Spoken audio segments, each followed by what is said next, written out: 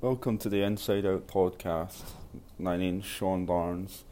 I today I mentioned before about I did a I did a speech in front of a school in Toronto, and I must admit it's one of the most fulfilling things that I've ever done because um, as we know by now that the your childhood and certain experiences growing up, from the smallest things to someone saying something to you, or even like your your parents adopt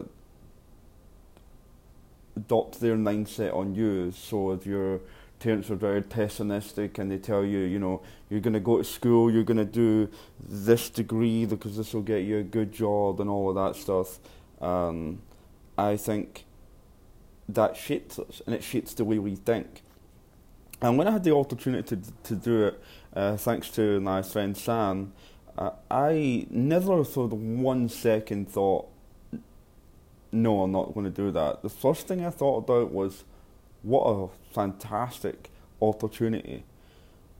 And I did. I did it a few months ago, and it was one of the best, as I say, the best things, most fulfilling things I've ever done, because I got a chance to share my story in a short amount of time, like it was about a 35, 40-minute speech, but really to give kids like a takeaway to sort of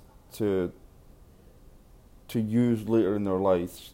And I want to really go into that presentation, what I had discussed in the presentation, and what I learned during the whole process, and also the sort of reaction that I got for doing the speech. I thought it was so humbling to get some great responses from the teachers, from the kids after the speech and stuff. It was really, really, really good, and I just wanted to sort of to share that with you guys today. The speech was titled the speech was titled "Turn Adversity into Your Greatest Strengths," and in the reasons of the title was, I firmly believe this. I believe that everybody has certain adversity and certain parts of their either their physically or mentally that's challenging for them, but like that's where the greatest strength lies. Like I do wrestling, and I'm in the business world as well, right? So, I can't portray the way I look, portray the way I feel by facial expressions. I have to do it by body language or by the tone of my voice that I'm using. So I again used this speech to sort of illustrate that we're all different, but we can all use our adversity to our advantage. In the speech, in a nutshell, it spoke about myself, the article that I wrote that I discussed previously, what is Mobius syndrome and how it affected me, some surgeries that I had growing up, why mindset is so important, and living with Mobius syndrome today. So the article was the reason why I did the speech at the school. My friend Sam, she shared it around the school, and kids read it. Kids were very, very interested in it. The teachers were very interested in it, and they had read the article prior to me coming to the school. And really, the purpose of the speech for me was to really like sort of piggyback off that article and go into a little bit more detail in the speech, and use some visual images to show these things.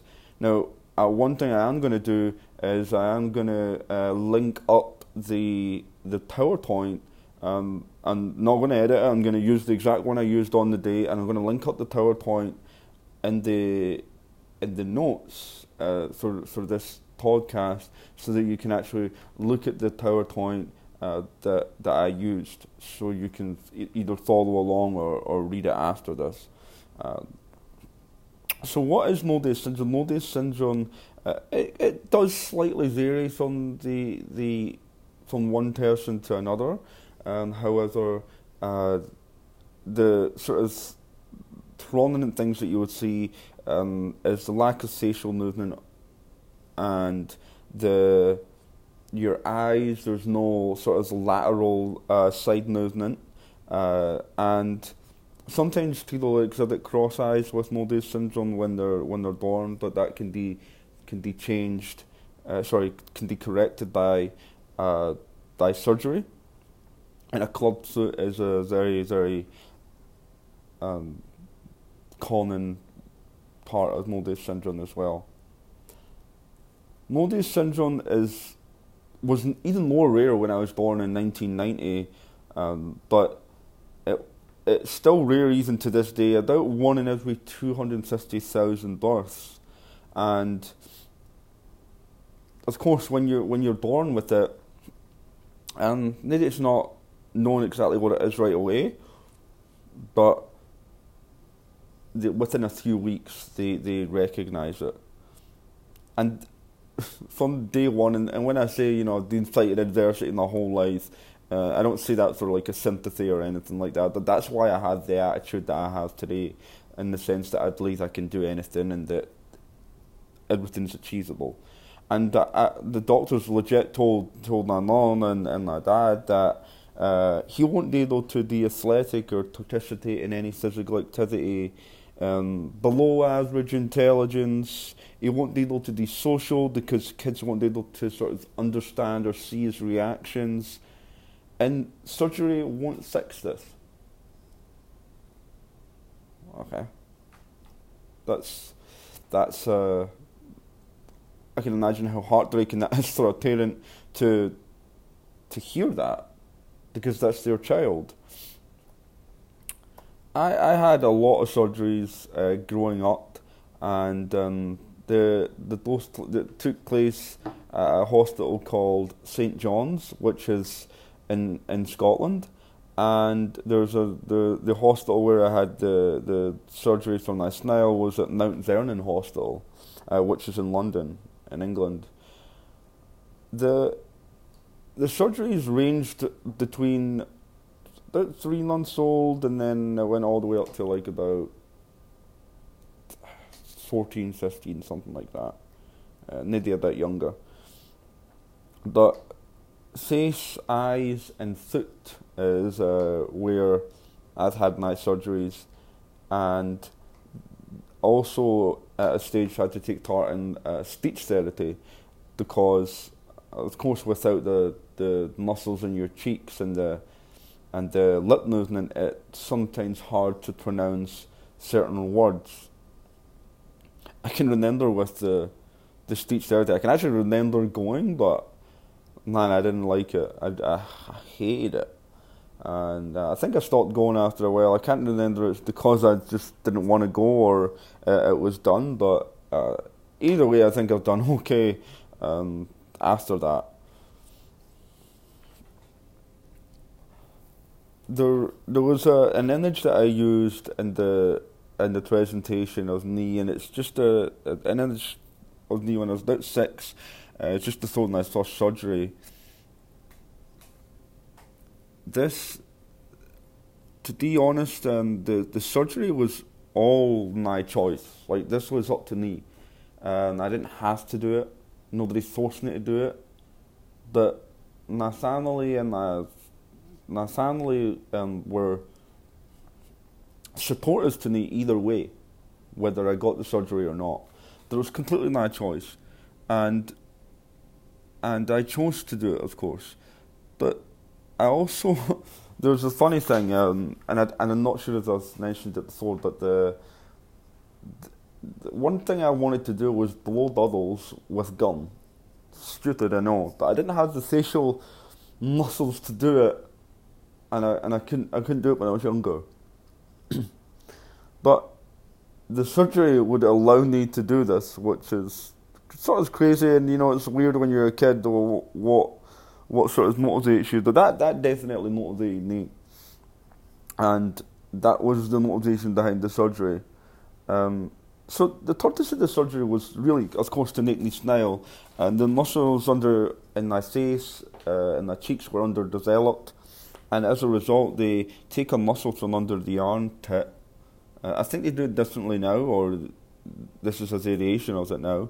But they place the muscle from under the armpit in the cheek, and each side of the face was done separately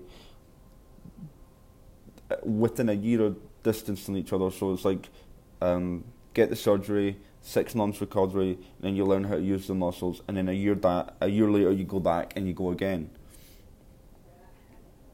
I think each surgery took around 10 or to 11 hours to complete, because that it's so invasive, as you can imagine. So I can remember there's an image where I'm sort of going for the first surgery, and I can just remember I was so freaking scared, man. Like, I mean, I don't even know now if I could have comprehended how major this is to get this, and I could like I could only get the courage from my parents, because they were saying, you're brave, you're gonna get through this. It's only temporary, and you'll fight through it. But I just didn't realise at the time the sheer size of what was getting done. And after the surgery, I had this massive bandage over my face. It covered like one half of my face, basically covered one eye. I was still sleeping for a long time after the surgery, and I can remember when I had woke up, and I just looked, and I was confused at first, but I could only see out of one eye because of the way the bandage was put around, and I could feel the pain, and the pain was like, it's hard to describe, because I don't think I've ever felt any pain like it. That it was just so painful. I couldn't move my mouth or anything. It was really a pain I was never felt, and I'll probably never feel again after that. And I can remember getting home after the surgery, and it's a long drive, but I get home, and I think I can remember my brother. He started crying when he had saw me, and because, like, I mean, of course, a big bandage around your head and stuff would be very, very scary to hear, especially if it's your brother or someone that you love, like who's like looks like they're in pain and they're suffering. But I can remember one other thing. So when the bandage, of course, came off eventually, there was stitches, and I can't remember the exact number, but there was a lot of stitches down, like, under my jawline, like, kind of on my neck, going from sort of like under the ear all the way down to like the sort of under my chin, basically on each side. And lucky for me, the scars are barely even noticeable. Like, unless I show you, you'll probably never even notice that they're actually there. But I remember, like, because on this course now you've got those dissolvable stitches, and they put them on and they fall out, or they dissolve. But this, I can remember having to go to the doctors after a certain time after I got back, and they used to have to clip them out, and I honestly hated the feeling. It was like someone tugging on your neck, and then there was a big clip, like almost like when you cut like a metal wire with the clippers, and it was clicking. It was your whole face was like it was quite sore. I remember the pain. I was like, oh man, I gotta get this done. But it takes a long time because there's I mean at least 10 stitches or so on each side. Then of course there's the recovery, and the recovery comes by sort of getting the stitches out, and eventually the bruising, the swelling on my face was crazy. It was like double the size, man. It was ridiculous. I can just remember like the feeling of it, and again, like I remember getting taught by my dad and my brother how to smile. Even though it was only on one side, I just remember practicing just using the muscle, not using the muscle, using the muscle, so that it would allow me to sort of get to the point where it's like a subconscious thing, And when I feel it, like now I don't think about it. Of course, I'm 28, right? Like this is a long time ago, but I remember when I had both the sides done, I was like happy that I had to think to use the muscles. Now it's second nature, but I remember that you had to learn to use them from scratch. Like when they're put in, because these ones are not under these muscles work. But like any muscle, you have to learn how you're going to use them, and I had to do that. Another big one for me is a club foot. And if you don't know what that is, basically your foot is turned in. So think about if you're standing straight and you go where your ankle is or around that area and turn your foot 90 degrees. It's like that. And it happens because the muscle around the foot and leg are shorter than normal, and of course they tighten up, so the way it develops is it's kind of on the side. And I've had surgeries on my leg and ankle between like 3 months and 5 years old. The first time didn't correct it fully, but it did eventually correct itself. But of course, like anything like that sort of thing, the movement is nowhere near like the other one. Like there's very little range of motion on my right foot or right ankle rather than there is on my left ankle and foot. And the reason is just because the muscles are still shorter than normal. You just basically stretch them out to get it to go straight. So no matter how much I've worked in the gym to try and get it the same size, it is never happened, and it's bigger, but it's not like it's never going to be the same as the other one. So, and I always think about it when like wrestling, for example, like I'm wearing the tights or the kick pads or something, and obviously these things are skin tight.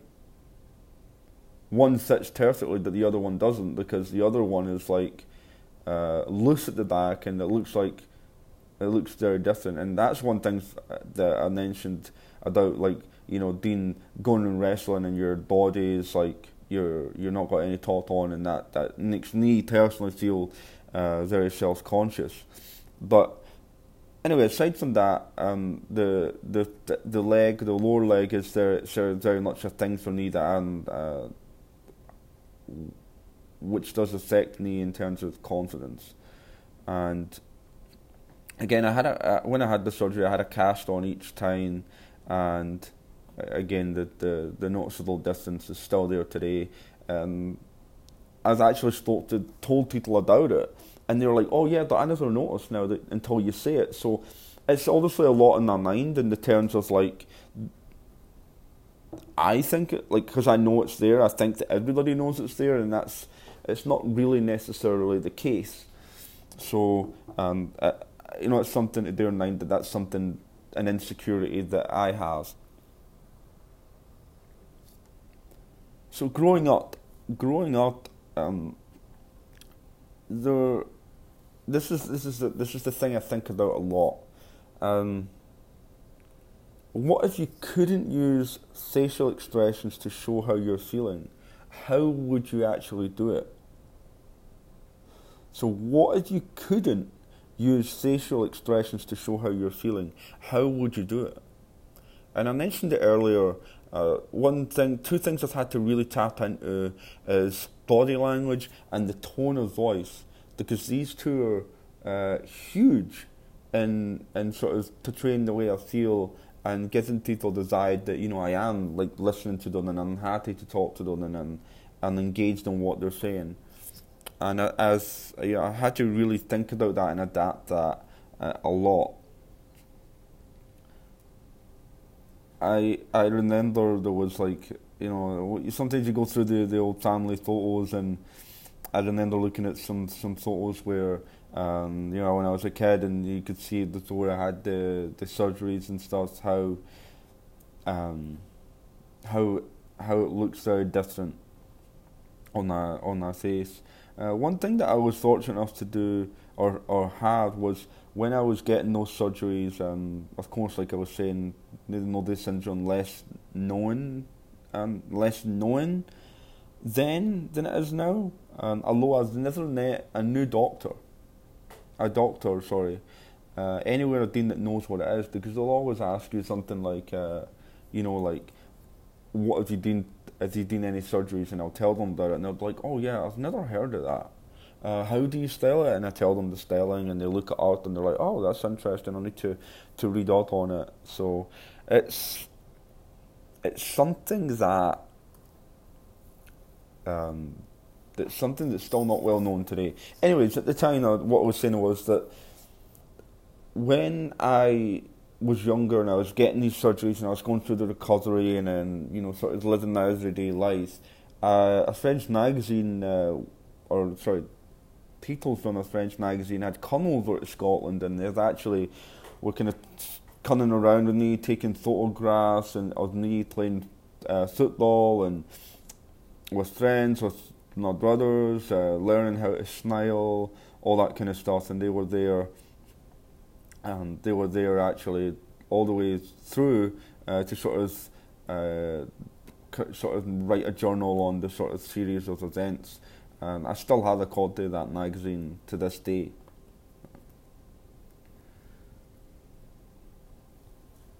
When I was also growing up, other than the sort of magazine and the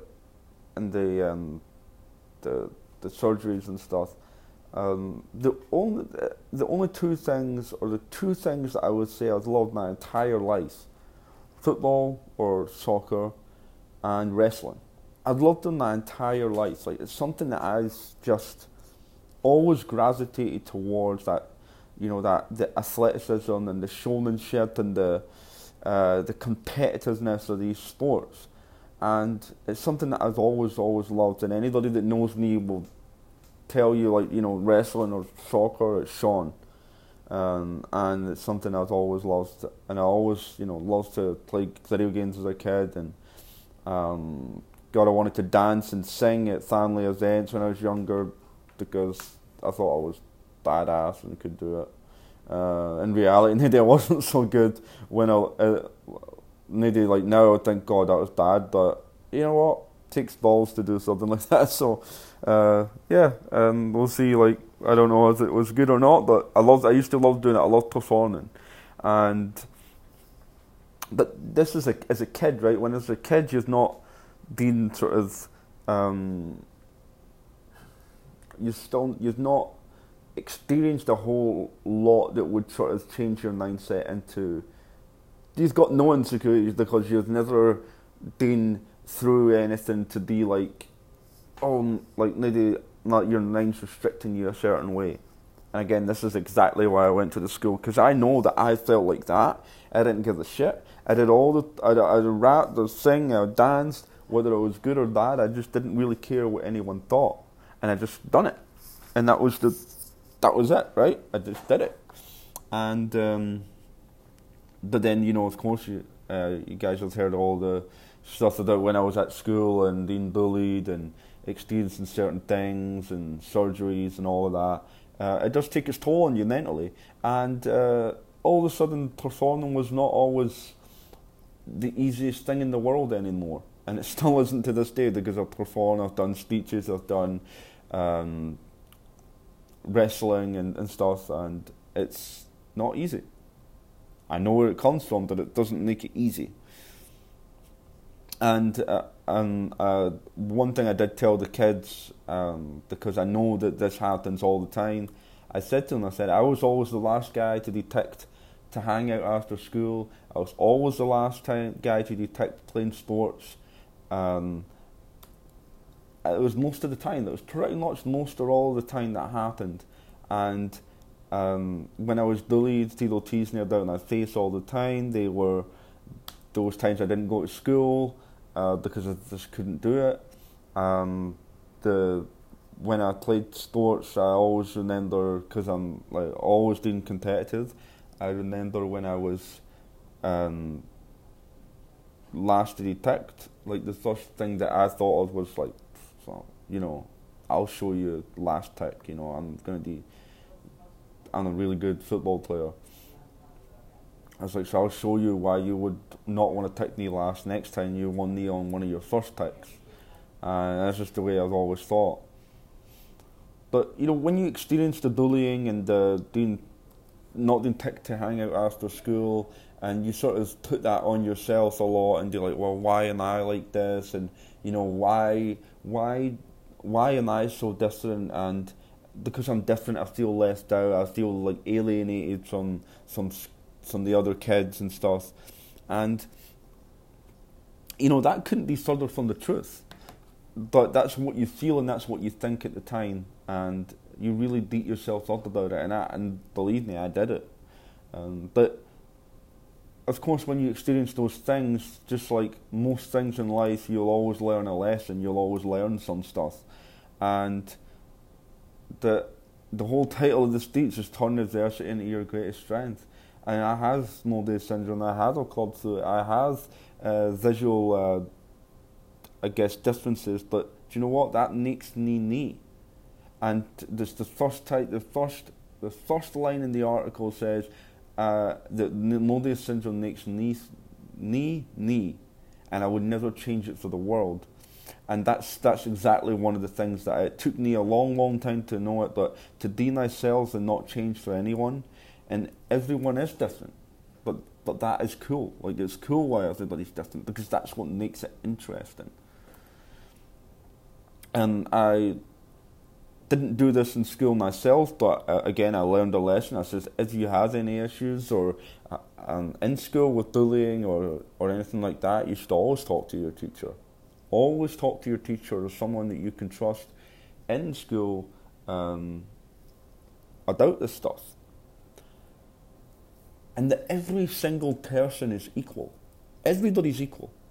And we all have feelings, and we should all be happy. We all have feelings of, being, the sort of feelings that I just portrayed to you, but we all have those feelings, and, what you say and what you can do can really affect someone.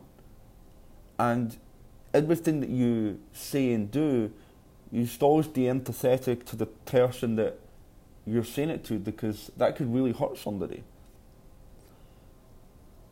And treat everybody the same, regardless of whether regardless if they're different from me or anybody else.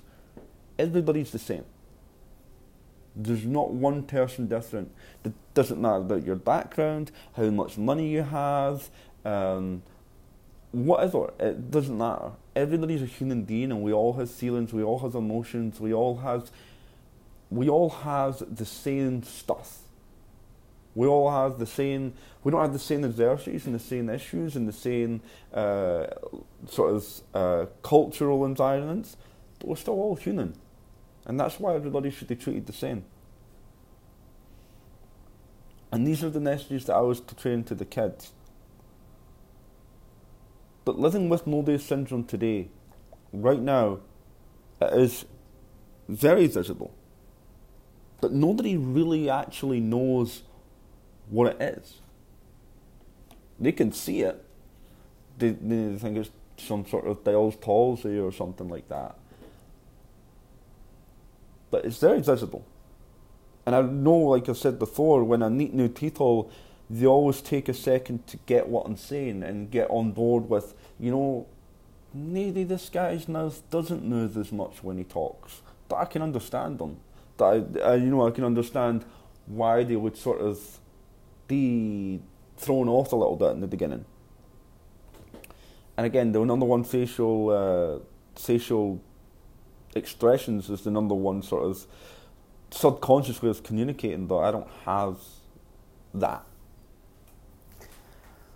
One of the biggest things, or the biggest goals of mine in the speech was, I go to the school,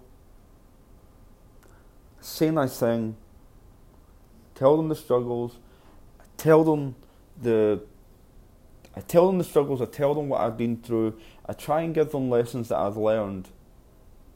But no matter what all of that is, the way you think in your own head, and kids might not understand it about that age, but they will at some point, and some of them did. Like, I know that because I felt it, and they told me, and I've got loads of letters from the school, which I'll go into in a second. But I wanted to give them clear takeaways. What can you do? What can you think about in bullet point form right now that you should take away from this talk? And I made the last slide on the deck is mindset is everything. And I'm just going to round them off. We are a product of our experiences. Our childhood teaches way more than you think. Find what makes you happy and do more of that. You can do anything. Don't let anyone tell you any different. Always give and help others. And your own opinion of you is more important than anyone else's. And I believe if you take those points, you can really do something from this talk. And that's what I thought about to the students and to the kids. And that was the end of the talk, that slide, and it was a really clear takeaway. And I was so humbled by the sort of responses after. I got a great round of applause. Everybody, there was a few questions throughout the speech as well, like, asking me about like how old I was in a photo or whatever. But the kids were really engaged and were so well behaved, and they were so attentive to everything that I was saying. And a few weeks after the talk, actually, I got a bunch of letters from the kids at the school, and because some of them didn't want to ask questions when they were there, and of course, naturally, it's easier to write something to me than maybe say it on the ask it in front of everybody. And I was reading some of the responses, some of the letters, sorry, and the letters were so overwhelming, like, thank you so much for coming to speak to us about it. I find out that your mindset's so important, and that I know what Mobius syndrome is, and that they really thought about a lot about the mindset stuff, which is really, really humbling to sort of read that, because I know that I got through to them, and that is what the purpose of the talk was to, even if it's like one tiny little mental shift, I'll take it, because I don't think I'm going to change the whole thing in one time, but it makes the kids think. And another goal of mine with the speech was, if someone in that room is being bullied, they should do something about it. And if anyone's doing the bullying, based on my story and the things that I said, I hope that they reconsidered and didn't do it anymore. And that's just really what I wanted to get out of it. and I think I got through to them because I know after it my friend was saying that they talked about it, they said it was great, they said that it was very useful, and one of the teachers even after it said, hey, can I take this mindset slide at the end with the points that I just read out, and I want to put it on my classroom. And that made me feel amazing because I was like, wow, you want my slide? Like I just wrote that myself, like, and I'm so humbled that you would want to put that on your classroom because you think it's really useful. But it was one of the most fulfilling thing I've ever done. And as I got through to one person, and I got through to more than one person, then I did my job. And I did what I was there to do, and that trumps any money, any amount of money to be paid to do something like that. I don't care about the money. I care about the message and what I'm trying to do, and that trumps any other feeling or any monetary value of anything. And that speech was incredible, and I just would love to be able to do more of that, because I believe it's such a great message that the reason why this podcast is even a thing, because I don't think this thing is discussed enough, and it can never be discussed enough.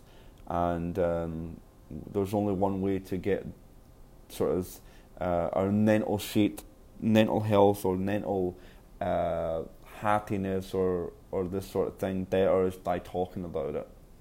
And that's the end of the podcast. It was the end of the speech. And it really was such a powerful thing, and I hope to do more in the future. And I hope that this helped anybody listening. Things that I've mentioned there, could have helped in any way. I would really love to hear about it. But that's it for this week's episode. And I'll be back next week with more, and there's some interviews coming up with other people who have been through adversities in their life and troubled times, and how they learned and how they got through it, because I believe I've set the example by doing this first as a sort of gateway for other people to do the same, and that is the aim of this podcast. I hope you've enjoyed it. Take care, and thanks very much. Have a good day.